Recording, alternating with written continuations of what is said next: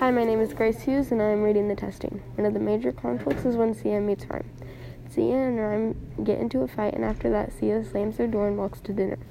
Sia then is pulled out of dinner and asks questions like, when was the last time you saw Rhyme? Was she well? Would you mind letting us take a look in your room?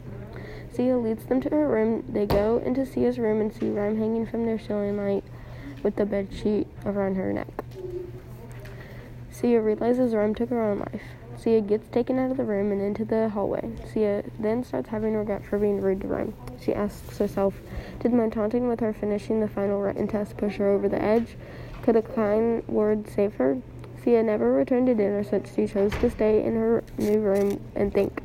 The next day at breakfast, she tells everyone about Rhyme's death. Sia knows Rhyme's death will always be sad, but she needs to focus on getting through the testing.